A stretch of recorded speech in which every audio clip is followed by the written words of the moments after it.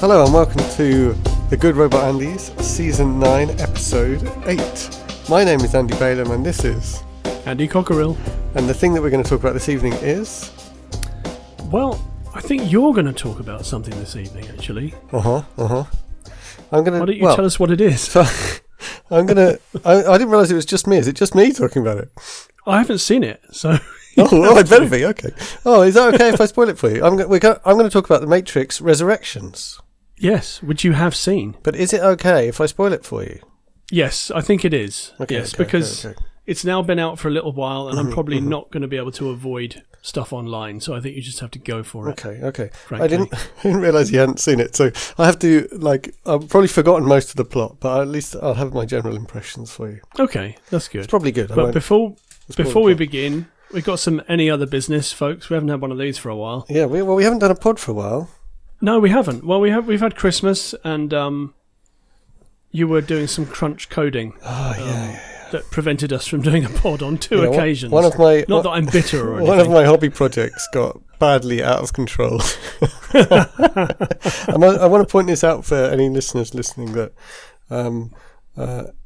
I almost always avoid any type of crunch at work. I think it's a terrible idea, and anyone who's asking you to do it is probably a fool, and they'll get bad work out of you. Can you explain what crunch? Sorry, I said crunch. You said crunch. What does it mean in coding terms? So it's often used in the games industry. Actually, a lot of games. The last few months of the project, people work 18-hour days and 7 days a week, and they desperately try and do more hours in order to get more work done because there's a deadline, and it's a terrible idea. You get worse work done. And this, in fact, even in my hobby project, that was true.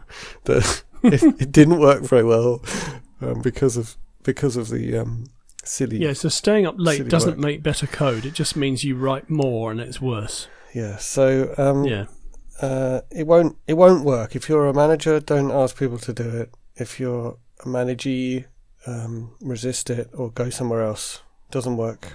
Have done that in my career. Mm-hmm. Yes. Anyway, I have done that. So I want to be absolutely clear that this foolish working pattern was nothing to do with my work, which is going very well, and I'm really enjoying. Oh, good. That's good. Okay, so any other business? First, the good news. Mm-hmm. A TV show that I talked about quite some time ago on the pod. I think maybe it was last year or the year before, maybe. Called Toast of Tinseltown. Okay. Which is the follow-up to a show called Toast of London with Matt Berry, who plays an actor called Stephen Toast. Oh, I remember you saying something about this. I think we can reliably say is an idiot. Right. And a man who is who has an inflated sense of his own self-worth in the world. Mm-hmm. Actually, there's a book, an audio book, called... what's it called? Toast? Oh yeah, Cheese on Toast, I think it's called. Right. Which is him basically rubbishing all other fantastic actors, like, I met Sir Ian McKellen once, what a hack, this kind of thing. That sort of thing. Mm-hmm. That so name just gives and gives, doesn't it? Toast. You can do anything with it. You can do anything with it, yeah. There's a follow-up being produced by the BBC called Toast of Tinseltown, mm-hmm. in which he moves from the West End of London to Hollywood, mm-hmm. and presumably makes a hash of that as well. So that's now on BBC iPlayer, which I'm looking forward to watching. Well, that's good news. I'm warming to this any other business section. Oh, cool. Yeah. So that's the good news. The bad news is that a couple of very, very important filmic type people have died recently. You may have heard of them, listener. Usual Service. Usual Service. The first one is a film director called Peter Bogdanovich, who hasn't made anything for quite some time, sadly. What would I know that he directed? So he directed a movie called The Last Picture Show. I've heard of it, I think. In 1971, which features a young and disturbingly beautiful looking Jeff Bridges. Because Jeff Bridges is still a very good looking older man, but when he was young, he was a stud muffin, let's face it. Him and a young actress called Sybil Shepherd, and And it's about the local cinema in their town closing down, and the ramifications of that, and it's sort of a nostalgia picture, I suppose. Okay. Made in 1971. That's fantastic. Right. That received 8 Academy Award nominations, including Best Picture, and various other awards. And then following that, he made What's Up, Doc? With Barbara Streisand, right. as she is known, which is like a goofball comedy, which was in 1972 somewhat unusual, but was a huge success. Mm-hmm. I think mainly carried along by the energy. Then another fantastic movie, Paper Moon, with Ryan O'Neal and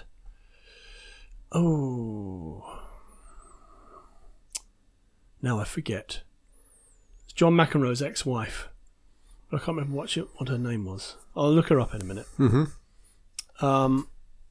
He then made 3 other films after that, which were less popular, mm-hmm. and kind of disappeared, really. Picked up the occasional sort of cameo acting role, mm-hmm. and was famous in the 1970s for putting up Orson Welles, who lived in his house. He was basically homeless and penniless. Right. So that was a bit of a twist of fate there, Mm-hmm. You've got Orson Welles shacking up with you for a while. But in the early 70s, he was certainly a force to be reckoned with. Right. Very knowledgeable, very personable uh-huh. director, Okay. Good to listen to. Mm-hmm. So that's the first bit of bad news. The second bit is that Hollywood legend and trailblazer Sidney Poitier has died, aged 94. That's Wow. a good old age. I've obviously heard of him. Yeah. So he was, I think, a man. So his family were from the Bahamas, and they moved to the United States. And he, I think, blazed a trail at a time when there were no black leading men mm-hmm. in Hollywood. Mm-hmm. There were supporting roles, but there were no black leading men. And he blazed a trail with a great deal of dignity and poise. His most famous roles, probably, there's a movie called Blackboard Jungle, which is fantastic. And then there's, of course, In the Heat of the Night. I don't think I've seen any films with him in. In the Heat of the Night is fantastic. Right. Yeah. But there are others. To Sir with Love, Guess Who's Coming to Dinner, are all multi-award nominated. Mm-hmm. Latterly, he didn't do so much good stuff, although he's in Stir Crazy with Richard Pryor and Gene Wilder, which is... Oh, no, he directed it, actually. Didn't realise he directed that. And he was in the movie called Sneakers with Robert Redford, which I have quite a soft spot for. Name rings a bell. I feel like I've seen it, but I remember nothing about it. You probably have seen that, yeah, Mm-hmm. because it's sort of computer hacking type Right. thing.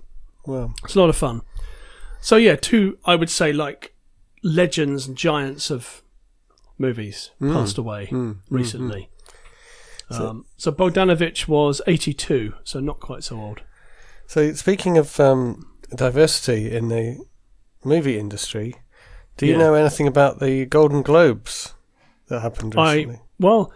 I don't, because they weren't televised, but I do so know like some things won some awards. Like everyone boycotted them, right? They're kind of not even an event now. Yes, so last year, people finally... I mean, I have a view on this. Okay. Surely, go for it. Surely, people who were nominated before and won awards before, they could see that it was all just awful. Mm-hmm. It was all just a bunch of white foreign press people slapping each other on the back and going to parties with film stars. Uh-huh. They must have seen that, but they carried on with it until it became a massive problem. Well, yeah, until enough people pointed it out that some kind of inertia caused a boycott. So you're quite right in that this year's ceremony was not televised. There was nobody there to actually receive any awards. Mm-hmm. But they did it anyway because they're self-important. They think, well, we'll just carry on doing it anyway, even though there's... I mean, people say that the Golden Globes don't matter, but for members of the Academy who vote at the Oscars who never watch movies. It gives them an idea of what to watch because they think, oh, that won a Golden Globe, so I'll watch that, you know. Even though they all get screeners, they all get DVDs delivered to them to watch of the movies that have been nominated. Well, presumably it will disappear into obscurity now. Well, hopefully, yeah. Hopefully it will do, because for too long it's just been an exercise in backslapping and hanging out with the stars. Yeah. So, what we're going to talk about this evening is The Matrix Resurrections. Are you ready for it? Yes. I am ready. I am absolutely 100% Oakley dokley. clear for it. So I should tell you before we start that I decided, and I was very glad that I did this, to watch the 3 preceding films before we went to see The Matrix Resurrections, which is the 4th film in the series. So let's talk a little bit about the 3 preceding films. So, okay. The first one was called The Matrix, and when it came out, I was besotted with it. Yeah. It's a sci-fi film, and everything about it is just kind of really cool. Cool is the main word I'd use for it. I went to see it at the cinema 4 times. Wow. I don't think I've been to see any other film at the cinema 4 times. I went to see... I'm trying to think now. I think I went to see Rogue One 3 times. Wow. At least. But I've never been to see something 4 times, no. Yeah. And it features a very ordinary geek who turns out to be incredibly special, just like Harry Potter, and who discovers... and every other hero. Who discovers that the world is all a big computer simulation, and actually there's a real world outside. And all the humans are being kept prisoner in order to be used as CPUs in a computer, but that was considered too difficult for normal people to understand, so they changed it into batteries, which doesn't make any sense. Yeah, The Matrix was famously shut down for a month, I think, by Warner Brothers because they didn't understand it during production. Really? So they were on. They came on set and they were like, "So what's happening here and what's happening here?" And they're like, "No, this is getting shut down. You need to figure this out." So anyway, it features lots of people being cool in cool clothes and sunglasses. Trench coats and sunglasses. Yeah, it's sort of retro. Like, even at that point, this was in the 90s, it was kind of a retro cool look. But anyway, and lots of people kind of talking slowly, and then lots of kung fu fighting. And lots of kung fu. Some quite innovative special effects at the time, particularly this thing called bullet time, where the camera... There was an ultra slow-mo and the camera moved while the figures were frozen in the air. So the way they did that... In fact, they weren't the first people to use that. Is that true? No, that is true, yeah. So there was an advert for Rugby Union, I think maybe the World Cup. Right. That used that bullet time method. Nice. And the way it works is that it's a bunch of 35mm cameras. Yeah, you have many cameras, and then you use some kind of computer program to interpolate between the positions of the cameras so that you can do it. You know, these days it probably wouldn't be worthy of comment, but at the time it was pretty... I mean, it is worthy of comment. It looks amazing. Because if you talk about the sequels... Well, so... They never use it again. So, yeah. So, The Matrix was an amazing film and pretty self-contained. It kind of ends with the main character becoming essentially a kind of unstoppable superhero. But they always claimed, the makers who were at that point were called the Wachowski brothers and are now the Wachowski sisters. They are? They always claimed there were 3... It was a 3-film series from the beginning. And at the time, I didn't believe it. And watching them again, I do believe it. Anyway, you do. You think they always intended it to be 3? Yes. I mean, that doesn't mean that films 2 and 3 are good, but I do believe that. Yeah. So the second film and the third film continue the story, which is weird because Neo's become basically unbeatable. So what are you going to do next?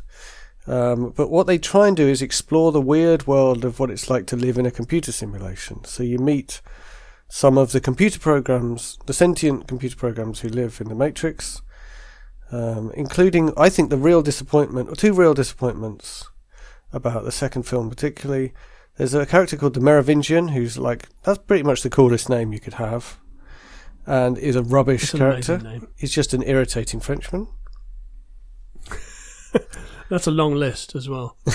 And the twins, I don't know what they're really called, but they're awful. Two characters who look kind of cool, who look the same as each other, and are just not interesting in any way. White dreadlocks. They're white dudes with dreadlocks. Yeah.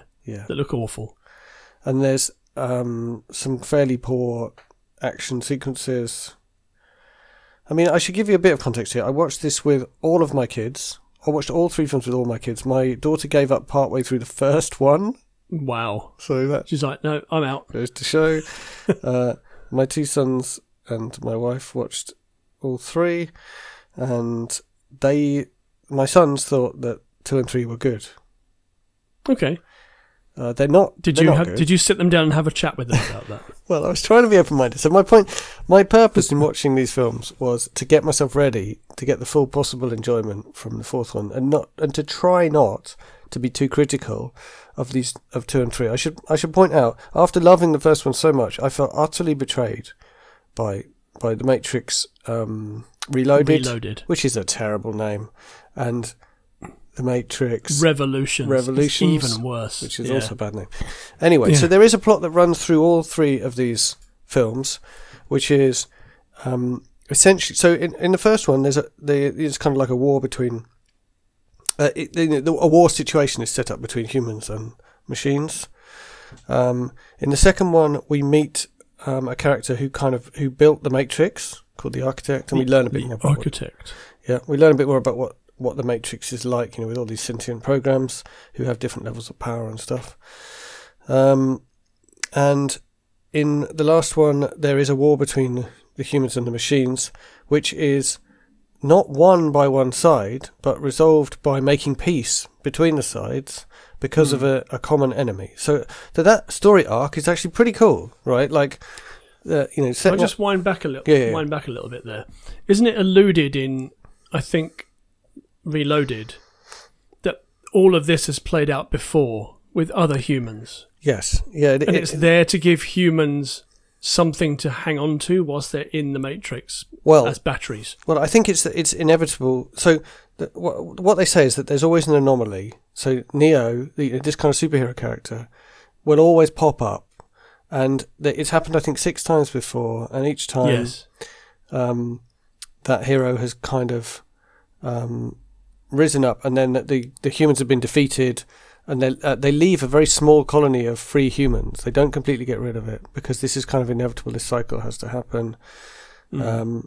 So they defeat them, but they don't completely destroy them, and they let it happen all over again because it kind of has to. It's like a release valve or something.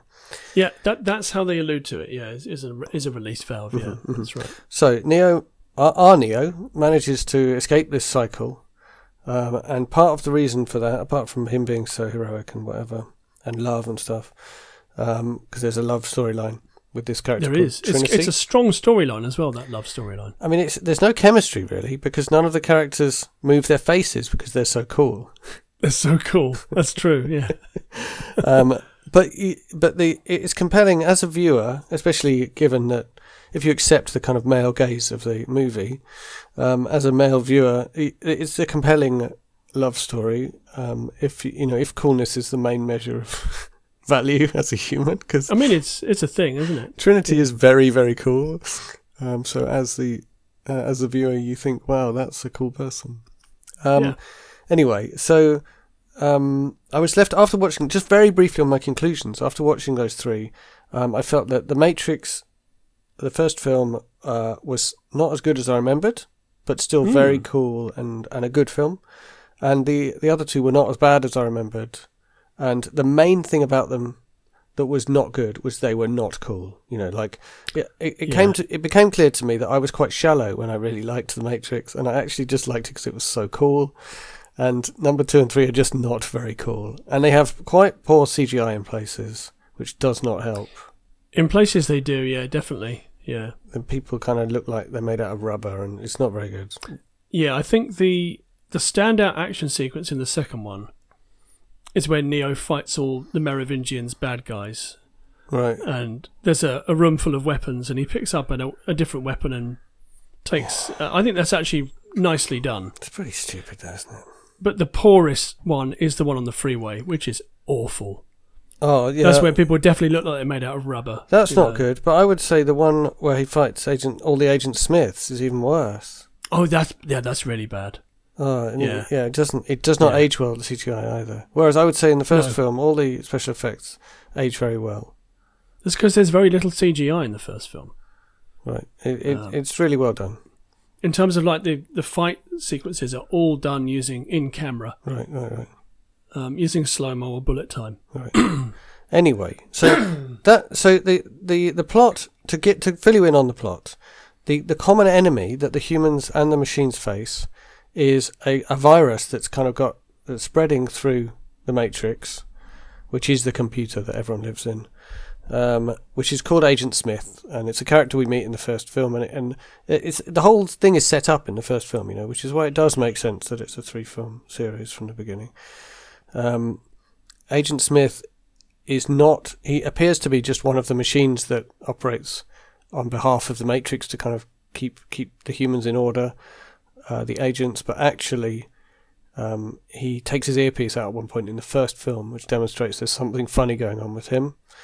Yeah, it demonstrates a sense of autonomy, doesn't it? Yes. So anyway, it turns out he is self-replicating all over the place, and he is able to get into the human world as well as the computer world, and he's very, very dangerous. He's going to destroy the entire Matrix. The humans and the machines need to gang up to defeat him, so the machines give up their almost entirely won war on the humans at exactly the crucial moment, and we assume from there on there's harmony between humans and machines. We assume so. But at the expense of Neo's life, right? Yeah, because he does die. Neo and Trinity die at the end. Oh, Trinity dies as well. Yeah, Trinity dies just before in a slightly random spaceship accident. A spaceship accident. What do they call them? Hovercrafts. Hovercrafts? I guess they do. Yeah. Yeah, I think that's what they call them. Just after they've flown into the sky, demonstrating that if you could just go like a half a mile up in the air above the clouds, there's plenty of sunlight that you could use for power, and you wouldn't need all those humans. Now that's interesting, isn't it? Although, to be fair, the electrical storm in the sky does kill all their computing devices, so it would be quite difficult to use that energy, but surely way easier than using all those humans. Yeah, so part of the mythology is humans actually destroyed the sky of the Earth in order to destroy the power source of the robots in their war against them, but it all failed and they got enslaved. Yeah. So that's the backstory for the Matrix Resurrections. Okay. So the Matrix Resurrections features John Wick. It's funny that John Wick's in it, which I thought, that's interesting. Yeah, who is the new character of Keanu Reeves, so Neo now just looks exactly like John Wick and behaves pretty much like John. Well, it doesn't behave quite like John Wick. So, where we arrive is a Neo, or rather, and John. Is he called John Anderson? What's he called? Anyway, Mr. Anderson. I don't think What's his name? I think it's Thomas. Thomas, Thomas Anderson. Yeah. Is in what looks like our world. Working in a computer games company, where he is the famous designer of a game called The Matrix. In fact, a game trilogy called The Matrix. Okay. And the executives are forcing him against his will to make a fourth film, and they do actually mention a fourth game. They mention Warner Brothers and that they are forcing them to make it against their will. Okay. So you can see immediately it's gone pretty meta, and that's meta. Yeah, it's the only way they can escape. Like basically, if you accuse yourself of something, then no one can accuse you of it, right? So yeah, I'm plagiarizing myself. Yeah. Yeah. So yeah, if they say outright in the film that Warner Brothers forced them to make it, even though it's a terrible idea and just a cash grab, no one can say, "Oh, this is just a cash grab and a terrible idea." It's like, oh, no, wait.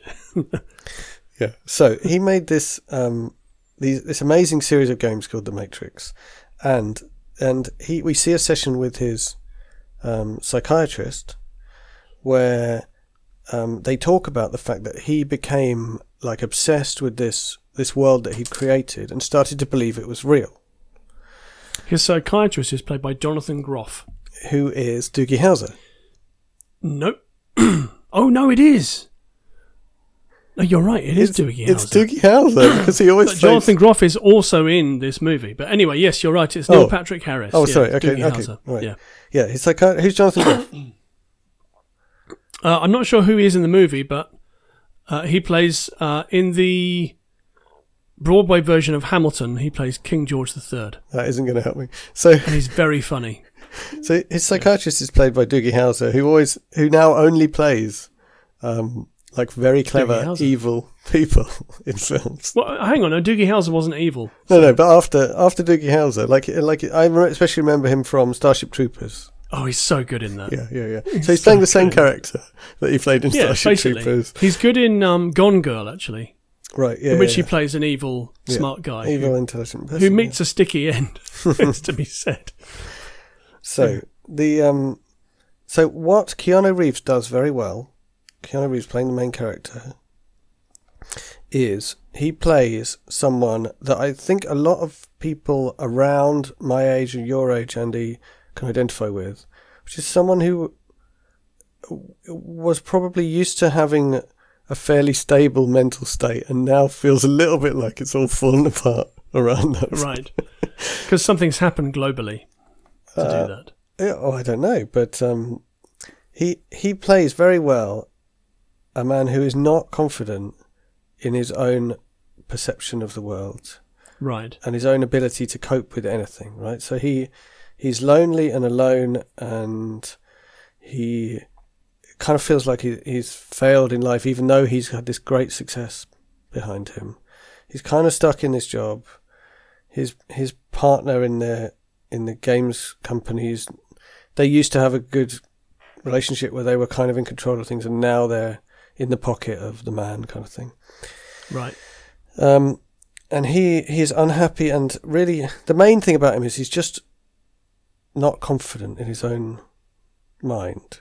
So he's got this psychiatrist who's helping him, and we see them having a therapy session and talking about he had like a, what do you call it?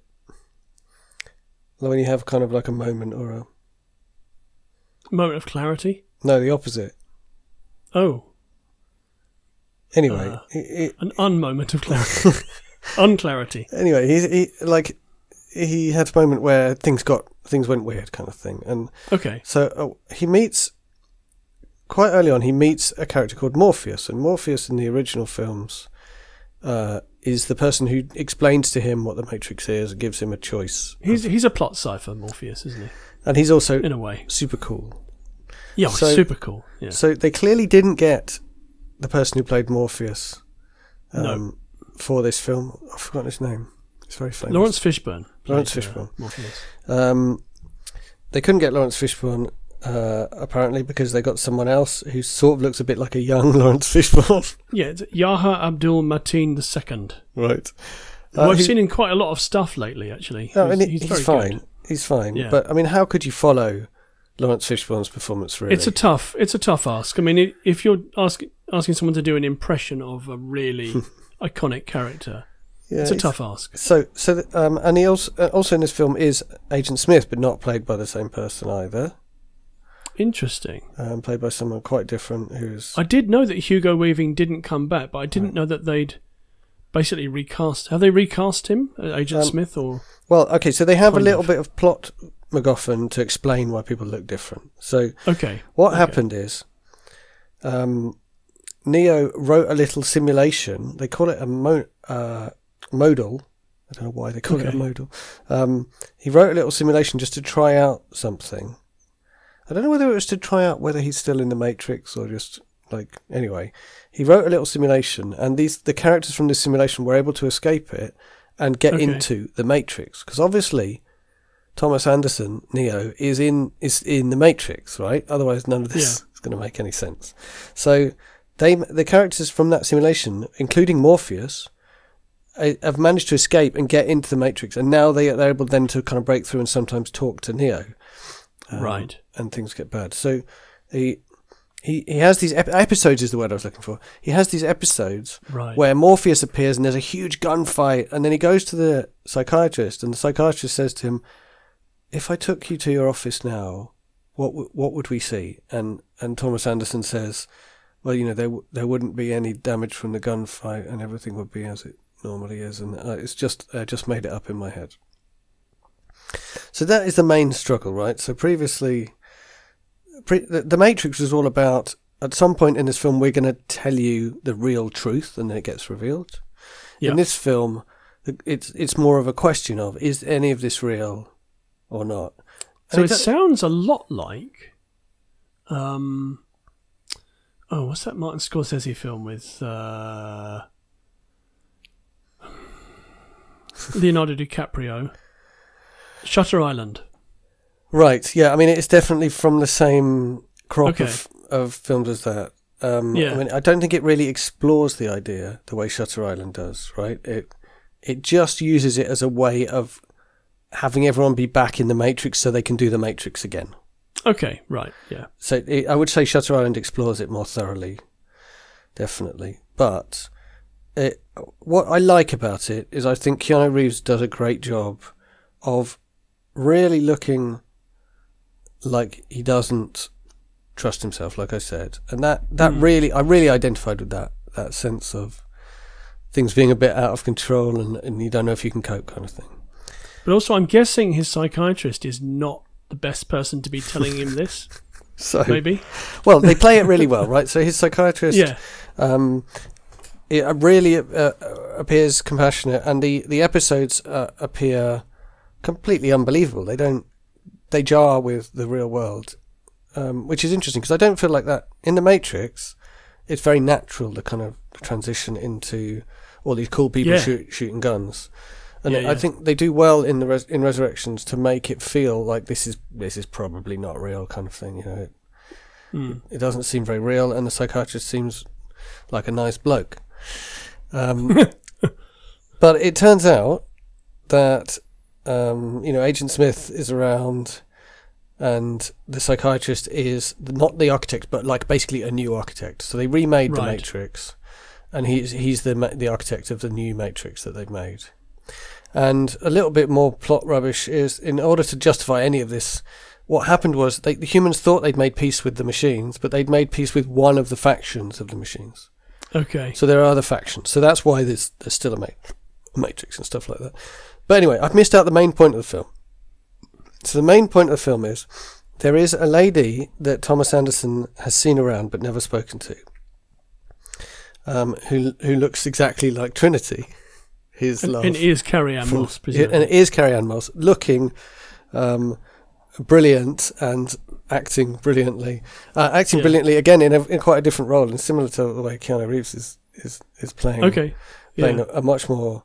a character that a more grounded character. Yeah. So this film is directly for people like me who loved the first film and have got a lot older, and now they feel different, and these characters are just expressing that for them, right? So Carrie-Anne Moss is married with kids, and not particularly content in that, but just too busy to think about anything else. Yeah. Thomas Anderson has seen her from afar but never spoken to her, and is very drawn to her in some way that he can't necessarily explain. And at some point, it transpires that he based the character of Trinity on her in the Matrix games that he made. Yeah, she looks remarkably like her and stuff. Blah blah blah. Now, actually, there's a bit that I didn't fully understand in the film where it turns out he doesn't actually look like how he looks, and I think maybe she doesn't actually look how she looks, really. But that doesn't really matter. So doesn't make any sense, or I don't yet understand it, and I don't think it needed to be in there. Okay. Yeah. So the key storyline of this film is that Neo loves Trinity, and Trinity is trapped in the Matrix. And Neo, after a while, Neo is like out of the Matrix, and kind of that whole plot line of is this real just kind of evaporates because it, obviously is. Yes. Otherwise, the film doesn't work. But Trinity is still stuck in the Matrix, and how can Neo get her out? And he gets back to the human colony, which is called Zion. And were they having a rave like they had in the second movie? Oh man! Well, so I tell you what, I watched. Can you imagine watching the rave scene / sex scene? No. With your 12-year-old child and your 16-year-old child. It was excruciating. It was not good. Like I had not remembered that they I'd kind of thought about that rave scene. Oh, that's a bit like it. It looks Rubbish. a bit like a sex scene. It looks like a Duran Duran video from the 1980s. But what I hadn't remembered is that it's intercut with a sex scene. Yes. So it's very explicitly trying to like draw the parallel. Yeah. It's awful. It's what I would call it is tone deaf. That whole thing is just tone deaf. And actually I would say the Matrix films, in terms of ethnic diversity of reasonably important characters, there's black important characters and characters with other ethnicities, although the main characters are very firmly white. That scene is actually, my wife pointed out, is a scene where all the ethnically diverse characters have a massive orgy, and the two white main characters go away somewhere else and have their own like more civilized sex scenes. Yeah, really it's a bit awful. dodgy, that isn't really it? awful. Yeah. I mean, it's as I said, it's tone deaf and just awful, and shouldn't even be there. Yeah, oh boy, was it bad. So yeah, that didn't help. It really is bad. That didn't help with film number 2. Anyway, they go to Zion, and it's being run by a character who I wouldn't even have remembered at all if I hadn't rewatched the film. Is it Will Smith's missus? Is it Jada Pinkett Smith? I don't know. Because she is in it. Right, I don't know. It's I can't remember the name of the character, I'm afraid, but a character who was a bit grumpy but eventually came around in the third film is now... the third film, okay. Is now the boss of... Right. Of Zion, and she is not interested in helping Neo get Trinity out of the Matrix, because what on earth would the point of that be? But fortunately, some other people who basically think Neo is so cool they'll do whatever he asks do agree to help him. Do they think he's the one? Maybe, yeah, they probably do. Even though it's totally pointless. Oh, by the way, they were resurrected. I can't remember why. I can't remember because it why. doesn't matter. Anyway, the machines resurrected them. Oh yeah, it's because they're vital. They're vitally important because they hold the Matrix together. Don't ask me why. Oh, okay. But they were resurrected and put in the special chamber where there's only 2 of them in those pods that they sleep in. Right. And they're vital. It's vitally important to the functioning of this new Matrix that they be near-ish to each other in the simulation, but not together. Otherwise, it will all collapse if they get together. Right. Don't ask me why. So, that is a lead in to the other bit of the plot. So I was sitting there thinking, oh come on, the other films were about like discovering that the world was all a lie, or a war between the humans and machines in which the human's existence is at threat. And this one is about how can I get my girlfriend back. And just as I was thinking that, they revealed the key extra plot point, which is they need to get his girlfriend back to like defeat the machines. So it's all fine that it's just about getting his girlfriend back. Oh, okay. So it is just about getting his girlfriend back. Yeah, but that's okay because that's what's needed to defeat the machines in some inexplicable way. Yeah. So the other thing, so they have the other meta thing that they do is they have a scene where they're talking about the 4th game, and they have this big brainstorming session, and they say this has got to, in order, one of the characters says in order for it to be a Matrix sequel, it's got to have kung fu, and another one says something else, and they all say what they think is the important thing, And what one of them says, which you'd like think, oh, that's awful, is they say it's got to have bullet time. Bullet time is the thing about the Matrix, right? And basically what they've done is been all meta and cool, that the stuff coming later in the film is going to be all the things that they said, including the bullet time thing. So what they think they've done... Bullet time is back. What they've done that they think is really clever is the psychiatrist... No, the analyst, that's what they call him. He's called the analyst because it's kind of ambiguous. Analyst. The analyst has built something into this new Matrix, which is like bullet time, in that he can freeze time and then he can do stuff while time is frozen. Oh, okay. So there is a quite tense scene where he fires a bullet towards Trinity's head, and then Neo can move very slowly and he can just move freely and talk freely. And Neo is trying to stop the bullet, and it's really, really slowly moving towards Trinity's head, and it's pretty tense. And he's kind of sounds pretty good in it, in a cool way. So that meta scene, they think they're being so clever. They set up all the stuff that's going to happen, and one of the key things is going to be this bullet time thing. So there's a few times where time's frozen, and it's pretty cool, I guess. And it's certainly not. I would say this film's not half as embarrassing as 2 and 3 in terms of silly special effects and okay, that's good. I mean, things have moved on a lot since then. So, yeah, and but also it's just it was the uncoolness that was a problem, and I would say the cool is mostly back. And they have the Merovingian, but they don't feature him very strongly because he's he's annoying. Yeah. So, and there is an exploding helicopter, I noted. So I think you'll like it. You'll like it. I do like an exploding helicopter. Yeah. I would say the fighting is a bit disappointing, especially as far as Keanu Reeves is concerned. I don't know whether he is not able. I know he did all his stunts in The Matrix, didn't he? Yeah. Yeah. So I don't know whether he insisted on doing all his stunts in this, but then wasn't quite up to it, or what? Maybe he just didn't have time or whatever. Anyway, the fight scenes do a lot of cutting away from Neo. He does a bit of fighting. That's a shame. And then it cuts away. So I would say the fighting... There's a decent fight scene in a dojo, but it does just feel like a tribute. A lot of this feels like a tribute to the Matrix. I think I've seen that in the trailer. Right. Where they kind of...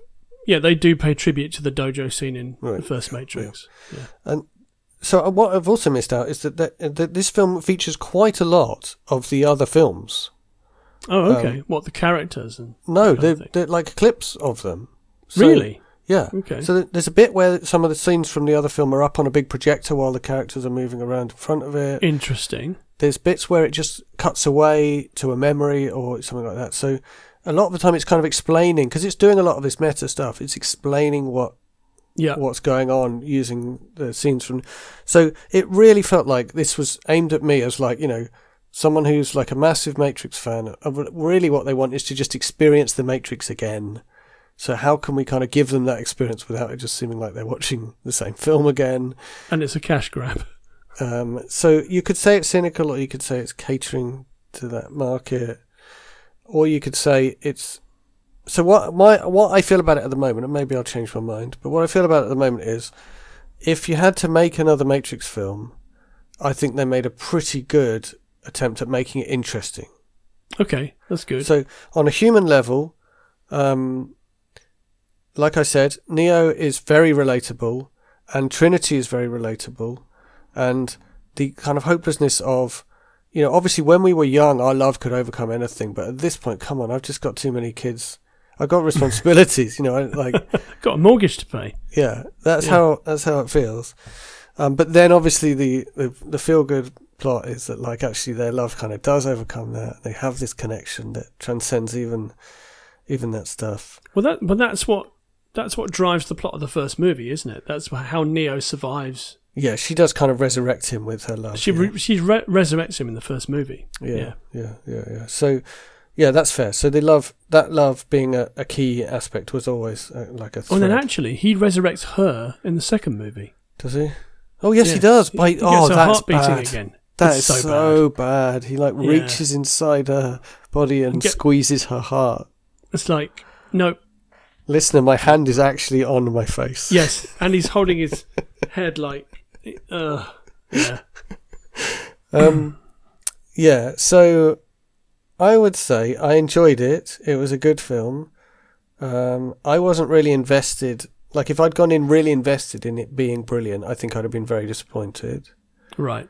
But like I say, I really connected with those two lead characters, and the whole meta thing. It was the only way to do. What else are you going to do to make it interesting in this universe? We've seen everything. We've seen, weird computer programs and stuff that are sentient, and we've seen like it being revealed that you're actually in a computer program.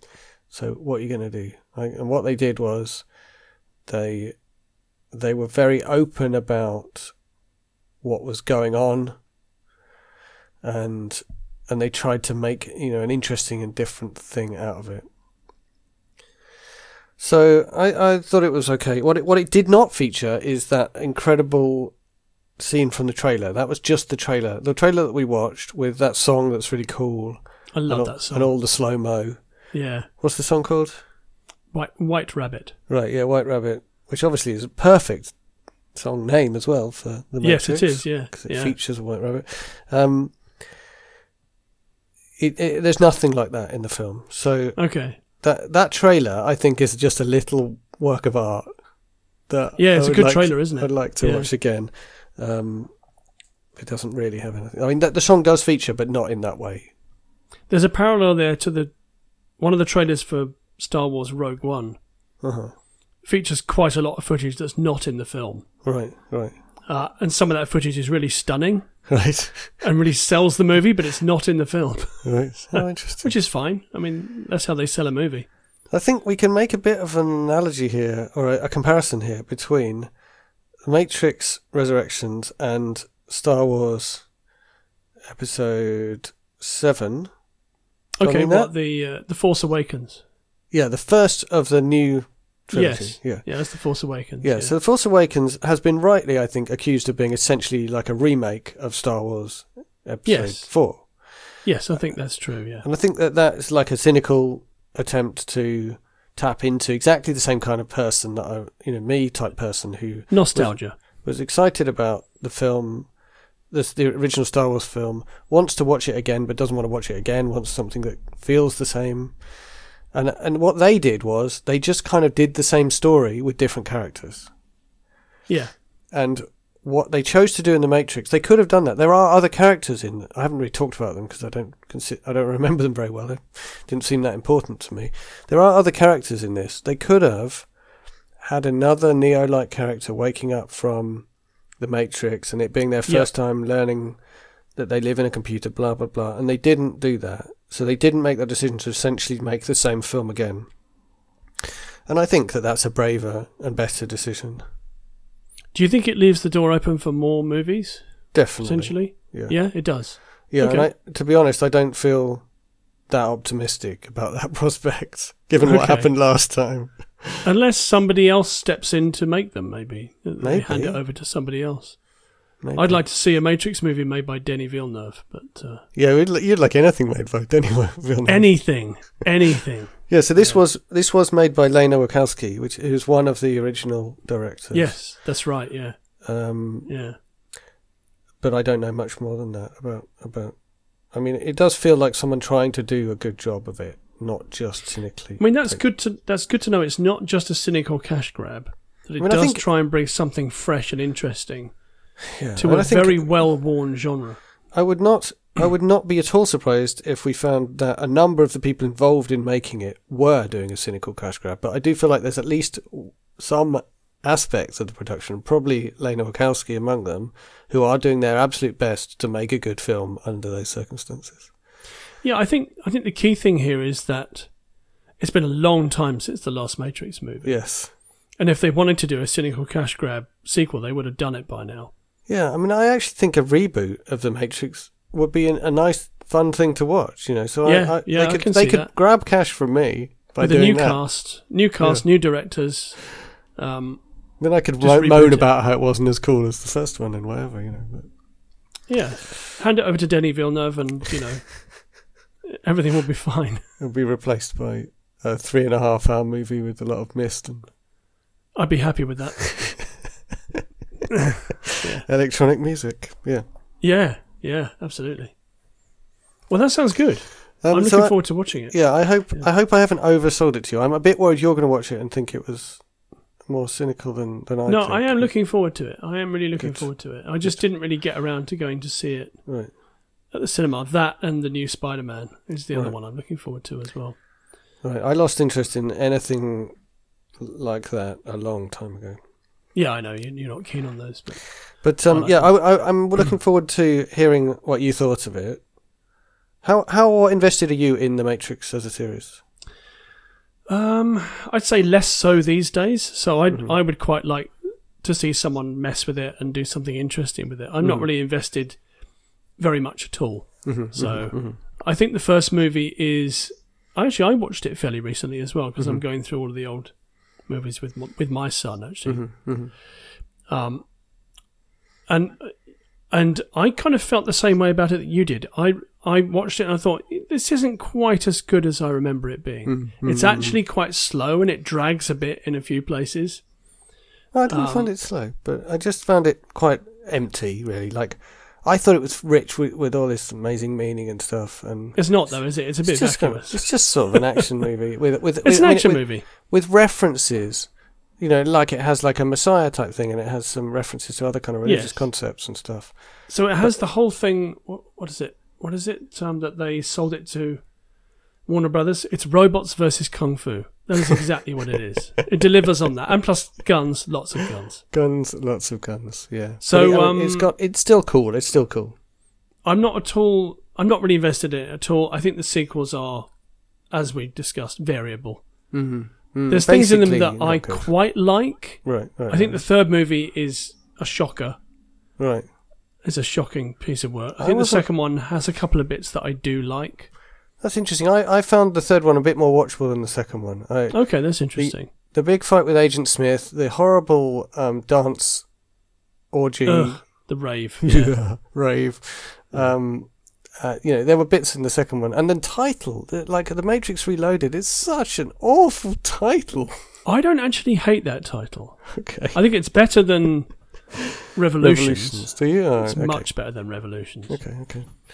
So I'm looking forward to seeing them shake it up and make it interesting. Well, I hope you like it, and I would be interested to hear from you. I would, by the way, listener and you, recommend watching, holding your nose maybe if you have to, but watching 2 and 3 before you go, because the fourth movie is even-handed in about how much it references each of the 3 previous movies. Okay, so it gives them there is no shame. There is absolutely no shame displayed about how 2 and 3 were rubbish. It treats them as a complete story that you will know when you come into this movie. Okay. Well, I admire them for that, at least. Yeah. I'm not sure whether I do or not. But yeah. It's that you present all of your children and you say, yes, this is the good one. These are the ones that are not so good, but we treat them all the same.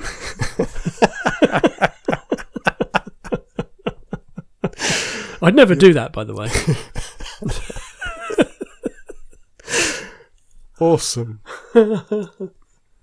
So dear. So if I were to ask myself the question, what does it all mean? I think what it all means is, yes, life is much more complicated than you thought it was when you were 20 years younger. Or is it 30 years younger? 20. It was released in 1999, so just over 20 years ago. So yes, life is a lot more complicated. Yes, you may well be more tired and more cynical in some ways, but you are still that person who's capable of love, and that love is still crucially important, the most important thing in your life. That's what I'd say the message is, and I can totally get on board with that message. Yeah, definitely. Okay. So, I'm interested in seeing it, and I'm looking forward to it. Definitely. I've got a couple of epilogues to the pod. So this week, today, I listened to the soundtrack to Blade Runner 2049. Right. And what jumped out at me immediately was that how married it is to the visuals. Right. Because when you watch the movie, the soundtrack seems oppressive and gloomy and really depressing. In isolation, it's a lot more ambient and a lot more ambient and listenable in isolation. Right. So I think that's a testament to how married it is to the visuals, how they're perfectly synchronized. And it has really nice moments to it. I mean, it does have also those moments of bombast that you hear. But they've included when Kay goes to see Deckard, and there's that's the only bit I remember from that film. There's a track by Sinatra that plays. There's a couple of tracks by Elvis with some. They include those on the soundtrack. Right, interesting. And I let them play because they work really nicely with it in terms of telling the story. Okay. So yeah, that was fun, and I've watched a lot of movies, of which we need to get through a huge backlog of films on this podcast. Not now, obviously. All right, so we won't do them. I've got a couple of things we've been watching that I can talk about. Have you got anything you've been watching? So I have been watching... Oh, we finished Watchmen. Okay. Which is HBO's sequel to the graphic novel and dotted line to the Zack Snyder movie, but it is a sequel to the graphic novel. It is stunning. Really? Absolutely stunning. Yeah, it is one of the greatest bits of TV I've ever seen. Wow. Yeah. So am I just not interested because it's still superhero rubbish? But Watchmen isn't superhero rubbish. Okay. Watchmen exists in a world where superheroes do exist, but they are feared and vilified, and rather than being, sort of held up as people to love, they're feared, and they're not at all virtuous. They're just like normal human beings who are a bit flawed and a bit messed up. That sounds pretty cool. So that's what the original comic book is graphic novel by Alan Moore is all about. This sequel takes it up to the present day and places it in an alternate reality where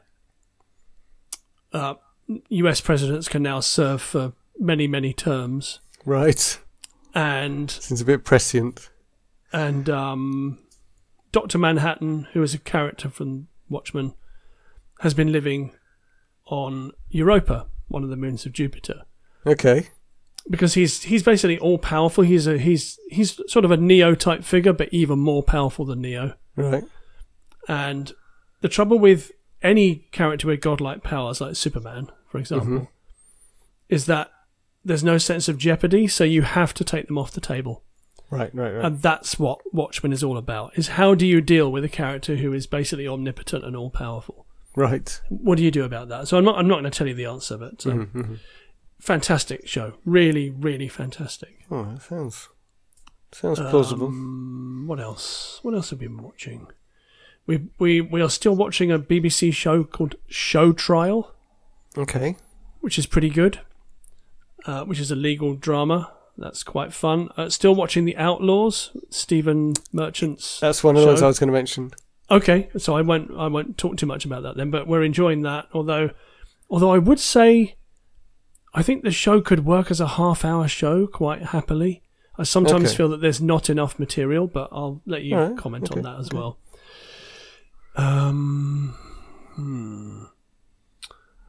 And all the Christmas bake-offs, Christmas and New Year bake-off. Oh, we haven't watched any of them. I think our kids have lost interest in bake-off.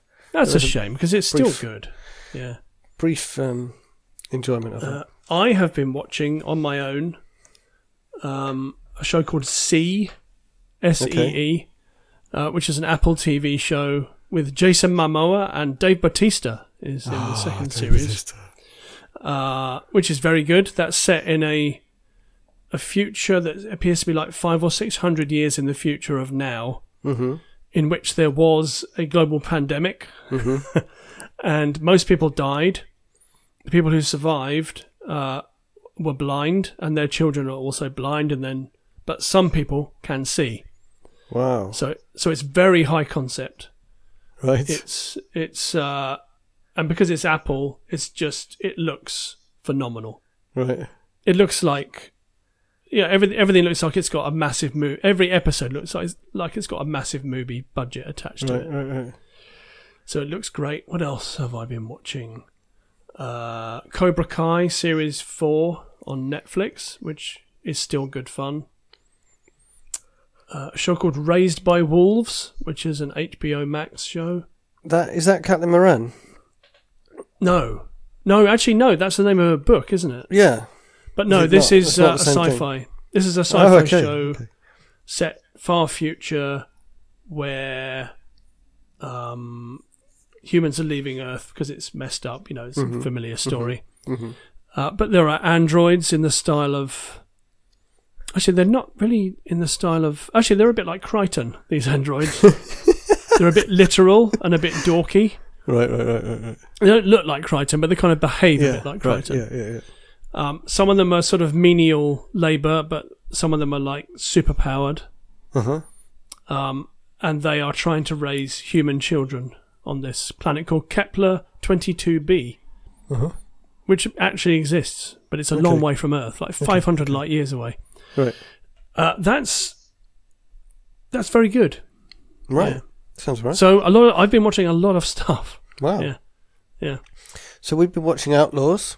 Yep. Which is a BBC thing about some people who are on community service, and then so it's people from different strata of society or different parts of society meeting up and being thrown together in this weird situation. And the characters are really nice. Most of them are fairly obnoxious when you first meet them, and then you grow to understand and like them as time goes on, even the obnoxious ones. And I won't say much more, but you haven't watched the end yet, is that right? No. I think we've watched the penultimate episode. Right. So, well, I would say the ending really, really pays off. It's really, it really does the business. So I'll be interested to hear what you think of the ending. But generally, really nicely made. Characters, really good characters, and real jeopardy. Goodness, they feel like normal people. I mean, it helps that they're British, I guess, for me. But they really feel like normal people, and then they get into really kind of realistic seeming scrapes, and there's real danger of kind of completely ruining their life, kind of thing. So yeah. What I like about it, jeopardy. The main thing I like about it is it's shot in Bristol. Right. Yeah, and the accents are awesome. The accents are awesome, and I recognise locations, so that's nice. Yeah. When even part of Stephen Merchant's body enters the frame, I'm already laughing because he is funny looking. He is so funny. He knows he plays on that. Yeah, he uses his the way he looks brilliantly, but also the way he acts is just. He's just a comic genius, so he provides a lot of comic relief. Yeah, he really is. He's very funny. And the other thing I wanted to mention was we've been watching Money Heist on Netflix. Is that any good? Yeah, it's surprisingly good. Okay. It's got a terrible title. Right? But it's an awful title. That's why I've avoided it, actually. It's Spanish, and the title in Spanish is not Money Heist. I don't know why I guess they wanted to just give us... as kind of as literal a generic name as they could. Yeah. But yeah, that is a heist drama about a group of criminals who are doing the cleverest possible heist you could think of. Like take a normal heist and then just add layers and layers of super clever preparation. They prepared for it for like 9 months or something, and they it's just the level of preparation is remarkable, and the characters are really compelling and fun, and you care about the different people and all the different dangerous situations they end up in, and the plan kind of doesn't work out, and then you think maybe it's going to work out and it doesn't work out. The only complaint I would have is that we've just finished series 1 and it didn't resolve. It ended on a cliffhanger, and I thought that was plenty. Like that should have been the end of the story. But there's going to be more. There are 4 seasons. I seriously hope they don't try and string out one heist across 4 seasons. But yeah, I've been really enjoying it. Excellent. Well, the other thing I watched that I've stalled on is a show called The Wheel of Time. All right. Which is based on a series of books. It's Amazon's supposed answer to Game of Thrones. Oh, okay. But the original reviews that came out said, this is Game of Thrones in cosplay, which I thought was just an amazing review. It's not as bad as that. And it is actually quite entertaining, but some of the VFX are really poor. So we contrast that to C, and you know the difference is marked in terms of you've got 2 TV companies who've got a lot of money to spend on things, and Apple have just really they've really stuck the landing with C, whereas Amazon have dropped the ball with Wheel of Time. That makes me kind of worried about their Lord of the Rings TV series that's incoming this year. Yeah. I hope they don't mess it up, because it doesn't look great looking at the Wheel of Time. Maybe they just ran out of... No, they don't run out of money, because Jeff Bezos has got all the money in the world. Well, I mean, it depends. So I think someone somewhere has found the formula for good TV shows, which is find someone that you trust and give them enough rope that they can really go to town without you interfering at all. Yeah. For like a whole season or whatever. And if Amazon are not doing that, that's a problem. Yeah, it appears to be a problem, yeah. I could well believe that what they did is they didn't do that. They drafted in any old person and said, we need Game of Thrones, so can you make us something a bit like Game of Thrones? Which is basically what they said, yeah. I could also believe that that's not the way they set up Lord of the Rings. They probably found someone who who loves Lord of the Rings and is very hugely talented and given them lots of rope. So it may not... What I'm saying is, they may not be related. Yeah. It may not be related, yeah. No, I see what you say. Yeah, I know what you mean. Yeah. Oh, also, I tried to watch the second episode of The Expanse. Amazon are cynical to a fault. So yes, they are. Yeah, sorry, really you tried to watch second season... I think I've watched second season of The Expanse. No, I tried to watch the second episode. Oh, second episode? Okay. I turned it off after 30 seconds. Why? I just can't do it. What about it?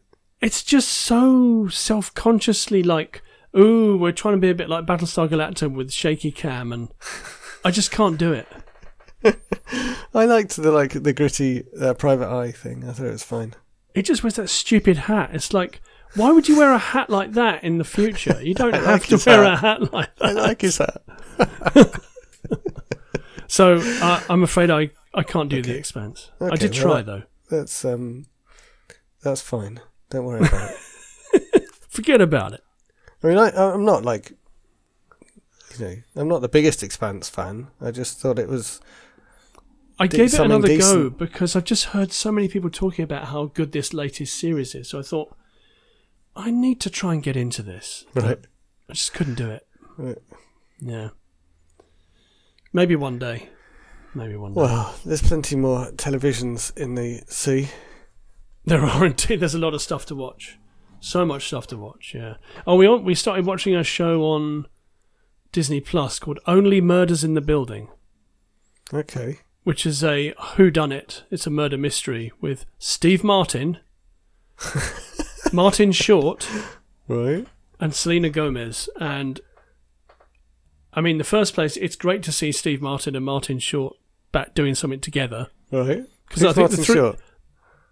Have you seen The Three Amigos? Yeah. Okay, so he's one of the Three Amigos. Wow. Three Amigos. Okay. So it's great to see them back together doing something again because I think Steve Martin's one of the funniest men on the planet. Yeah, he's funny. And it's great to have it remind me that yes, he is one of the funniest men on the planet. He can be funny without actually doing anything. He's one of those kinds of people.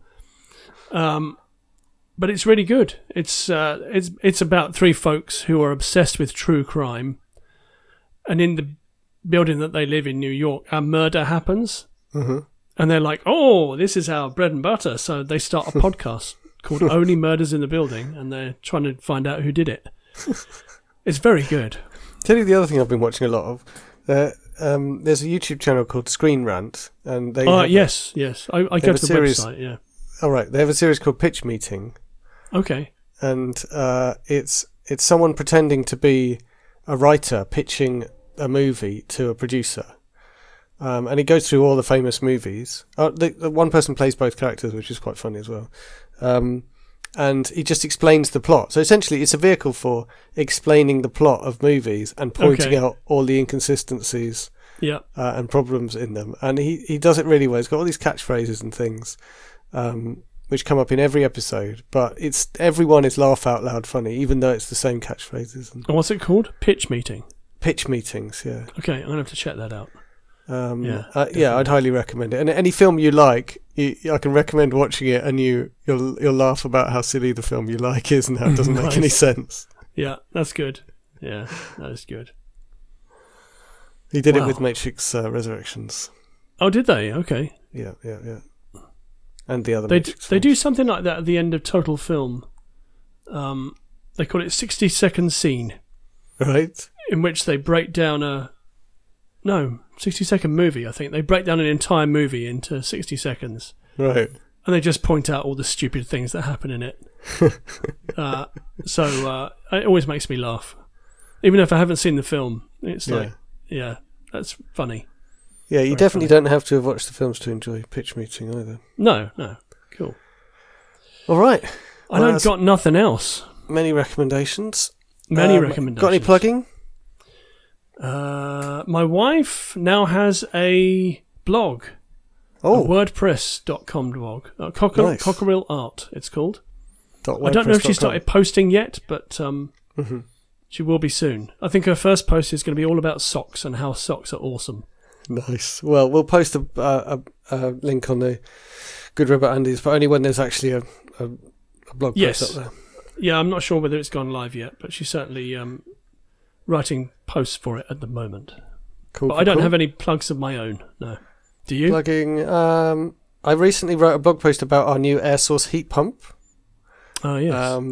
And like the fact that we're using 1/3 as much energy, so we've reduced our energy usage by 2/3, but we're paying 1/3 more for the privilege of using that energy because electricity is so much more expensive than gas for the same amount of energy.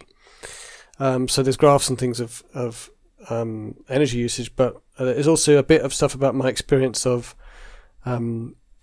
what like I didn't even know what a heat pump was until we did all this and stuff. So I just explained a little bit about what a heat pump is, what it's like, the fact that it can replace your boiler and heat your water and your radiators, and it does work even in a house like ours that is quite poorly insulated. So yeah, if you're interested in getting an air source heat pump, which will significantly reduce your energy usage and make you therefore more environmentally friendly, but it will increase your costs. Yeah. I mean, when the gas prices inevitably go up, that may change. And if we manage to get solar panels, that will also improve the situation a lot. But right now, that is the situation. Anyway, there's a little bit more. If you're interested in getting an air source heat pump, it might be useful. And some people on Twitter found it today. So there was a decent amount of discussion of it on Twitter, which was exciting. No one was mean, though. So that's good. That's good. Not yet. Not yet. Just wait for the gas lobby to get hold of it, and then people will be mean about it. Yeah. But and then, at the moment, it's all positive. Yeah. Then a little bit of future plugging. I'm currently working on one of my many, many, many side projects. I'm currently working on a Secret Santa website. So if you and a group of friends want to have a Secret Santa, which is basically where you get everyone gets assigned one person to give a gift to. Instead of everyone buying everyone gifts, you just get one person you buy a gift for. Sometimes it's even secret, so you don't know who's giving you that gift. If you do it in person, the best thing to do is use a hat with pieces of paper with names written on, right? A sorting hat. To decide who gets to give a present to whom. But if you're not all in the same room, a website might help you. And there are some websites out there, but they're pretty annoying because they're trying to sell you products. So I'm making a website that will not be trying to sell you products. It'll just assist you in setting up your Secret Santa. So it's not ready yet, but I'll be working on that. That does sound good, actually. It's not particularly interesting on the 10th of January when we're recording, but I've got to. If anyone's going to use it at the end of the year, it could take you I need that to long talk to about it finesse now. It could take me that long to get it working. Yeah. Or to ditch it and do something else. Yeah. But yeah, I've got to talk about it early so that people get on board with it and know it exists when it becomes useful. I mean, obviously, Secret Santas are not just for Christmas. And even if you don't celebrate Christmas, you might have other occasions where you want to do a gift exchange like this. But remember, kids, Santa is not just for Christmas. Santa is not just for Christmas. Hang on, no, he is. They are. Or as my wife said when my sister bought a hamster recently, remember, a hamster is not just for Christmas. It'll probably last all of January as well. Yeah, and keep you awake at night. Because they're nocturnal. Hamsters are the most bizarre pet. They don't do anything during the day. But they wake up at night and they're noisy. Running round and round in the wheel, scratching. Yeah, it doesn't make any sense to me. No sense at all. All right, listener, well, if you want to send us hate about hamsters, you know where to find us on the social medias. We like to hang out on Mastodon. We're also reluctantly on Twitter. Reluctantly, but yeah, indeed. But you can find us at artificialworlds.net/GoodRobotAndies, or if you just search for Good Robot Andies, you should find us. Please subscribe and tell your friends about us. What do people say? Oh, give us a review. Yeah, give us a rating on Apple Podcasts. Yeah. And try and download the podcast as many times as you can. Yes, we love that. Yeah, we're on Spotify as well. Yeah, we're on Spotify. We're on Apple, whatever they call it now, Apple Podcasts. Apple Podcasts, yeah. We have a good old-fashioned RSS feed, so you can use AntennaPod or any other podcast downloading program. Podcast Addict on Android, which I like a lot. Right. Yeah. You can use all of that because we've got a proper RSS feed, not like some of this rubbish that only goes out on Spotify or something like that. Oh, I don't like those. No. We're on some of those other things as well, like Stitcher and things. We're even on SoundCloud. TuneIn Radio as well. Yeah, I think we're the only podcast on SoundCloud. No one listens. I diligently upload our thing to SoundCloud every time, and all that ever happens is someone spams me with a link saying, "Hey, I listened to your music, and I think I could sign you up to my record label." No, you haven't listened. You haven't listened, mate. No, go away. Yep. Oh, actually, before we go, just looking at the credits for Matrix Resurrections, one of the writers was David Mitchell, not the comedian and writer David Mitchell, but the writer Cloud Atlas. Cloud Atlas, yes, which was a Wachowski's project from a few years ago. Right. It's very good, Cloud Atlas. It's very strange, but it's very good. Definitely. I'm worth only a aware watch. of the book. Is that there's a film? Is there? I didn't realise. Yeah, they made a movie of it, which I really enjoyed. Yeah. Right. Anyway, there you go. All right. Thanks a lot. Thank you, Andy. Thanks, listener. See you next time. Goodbye.